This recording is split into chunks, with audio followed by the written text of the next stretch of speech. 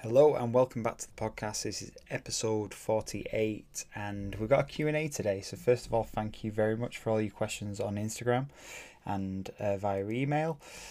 I've selected 5 questions, I think. Let me check. 1, 2, 3, 4. Yep, 5 questions for today's podcast. And hopefully it's not something that I've covered before. If it is, I apologise. But yeah, hopefully if you're the one that asks the question, it helps you out. And let's get going. So, question number 1. Very, very common question, this one. How do I target fat on the lower abdominals? And then in brackets, jelly belly. Love that one. Really simple answer here. There is no way to specifically target that via exercise. If you're thinking of like specific exercises, you normally get people saying, "Oh, loads of ab work to get rid of that." It's complete nonsense. We want to eliminate body fat, and the way we eliminate body fat is by creating that energy or calorie deficit. And unfortunately, we don't have a say of where it comes from, so it might come off the lower abdominals in this case last for you. But yeah, it's just about persevering with your sort of dieting and continue to train and continue to build some good habits around exercise and nutrition, doing that consistently, and it'll come. It'll start to decrease, but like I say, it could be the last place that it comes off of. But yeah, hopefully that helps. Question number 2: is too much protein bad for us? Again, I may have covered this one in the past, but the simple answer is no. If there is nothing, if you've not got any issues with your kidneys already. So if you've got a kidney issue, get advice from a doctor, not from me as a PT. But if you are a healthy individual that's got no issues with the kidneys, then too much protein isn't bad for us. What I would say though is if you are a person that's trying to lose body fat, like the person in the last question, it's not very common that people are overeating protein. However, be aware it's normally more common that people are overeating the other macronutrients, fat and carbs.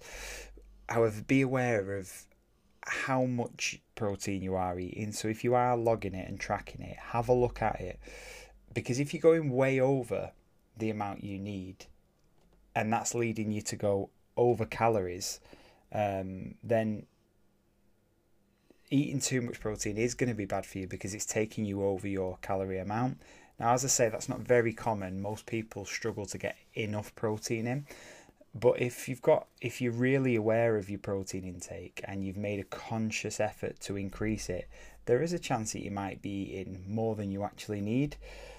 Remember, I've spoke about this quite a few times, how to work how much you actually need. So if it should be around anywhere from, the ideal range is around 1.6 grams per kilogram in your body weight. So that's the ideal. But if you do a lot of resistance training, like high levels of resistance training, or you train, let's say, I would say 5 times a week plus, then you might need to increase that a little bit more to like more towards the 2 grams per kilogram of body weight. But yeah, that's something to bear in mind. And definitely, if you've got any sort of kidney issues, speak to your doctor about that because it's really important. Question number 3: is it true that it gets harder to lose weight the older you get? Good question. I sway on the side of yes on this one. And if we talk about straight away, people when they think of this, as you get older, your RMR or BMR starts to drop, meaning the amount of calories that you need at sort of rest starts to decrease. That is true. There is a decrease in that, but it's only minor. The main thing that happens with as you get older, things change, your lifestyle changes. So what happens is your activity levels may start to drop compared to what you used to do. Your dietary habits might change. You might be a little bit more social, going out eating more often. Sorry, my dog's down here. If you can hear her snoring, she's down there.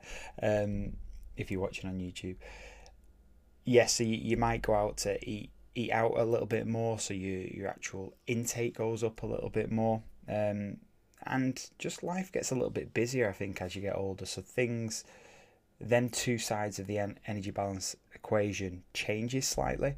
So, and I think that is the biggest issue for most people. There is a small decrease in BMR, but not enough to blame that for the reason. Like everybody else, the main things to focus on is get some resistance training in there, keep yourself healthy in terms of cardiovascular training, and have a look at what your intake is like, how much it's changed, and yeah, if you need a coach for that, you know where to come. Question number 4. Short episode this, isn't it? I might have to drag these last two out a little bit, flying through them. The question number 4 is, do I need to train every day to get results? This one, it's a tough one to answer with just that amount of information. It depends what you want results to be. I think if you are aiming to step on stage, like as a bodybuilder or a physique athlete, then you need to be getting towards the 5, 6, potentially 7 days a week. You probably still would have a rest day in there, but at certain times you'll be training super hard and high frequency, if you like. So yeah, sorry, let me just mute that because it's going to be annoying. So yeah, so I think that is probably, if you want to step on stage, then definitely you're going to be training, maybe not every day, but high amounts. Now, if your results are, you just want to get a little bit healthier and a little bit fitter, then do you have to train every day? Definitely not. And to be honest, I'd swerve training every day. I don't train every day. Most normal people don't train every day. If we're thinking of training in terms of being actually in the gym, then no, you don't have to. What I would say is some form of exercise every day, and whether that's just even a short walk, is really important, and something that I definitely do that every day. There's not a day where I just don't do anything at all. So I think that's really important. That's important to consider. But it just does depend on what you perceive to be a result. What is your result? What's your target? What's your goal? And I'll be able to give you a little bit of a better answer with that. But hopefully, what I've given you there helps a little bit. So yeah, that's my answer. And then final question: how important is cardio training? I included this one because I think it's a really good question, and I think it does get neglected quite a lot now. Neglect is probably the wrong word, but you and I'm guilty of this, just talking about resistance training, trying to build muscle, trying to get stronger, which is super important. But I think there still does need to be an element of cardio training, and for me, my personal opinion is that doesn't necessarily have to be in the gym. It doesn't have to be sat on a bike. It doesn't have to be going to a spin class, coming from a spin instructor. That it doesn't have to be going to a HIIT class. It just needs to be getting out there, walking. I would prefer people to get out there walking, in nature, getting some fresh air, getting moving. That is cardiovascular training. Cardiovascular training is just getting the heart and lungs working. And what better way to do it than that? I would much rather do that than be in like a sweaty gym, walking on a treadmill. However, if that's something you enjoy, then don't neglect that. Keep that in your program and do that. But I think yeah, we don't want to get blindsided by just resistance training. We still want to make sure that we're working our cardiovascular system. And I mean, when we are weight training, we are training our cardiovascular system to a point.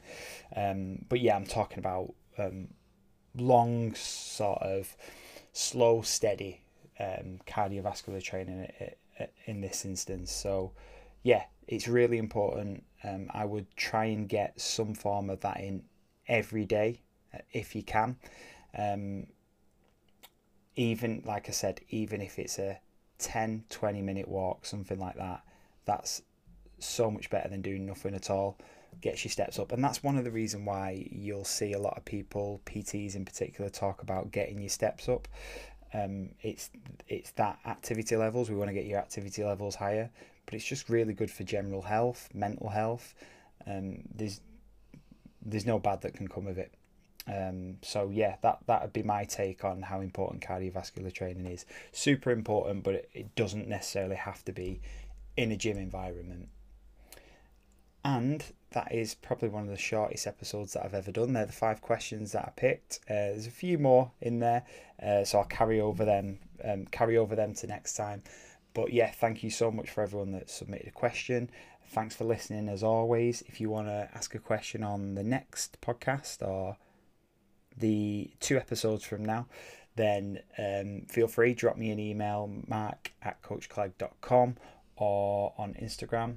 And yeah, thanks for listening or watching if you're on YouTube, and I will see you in the next one. Thanks.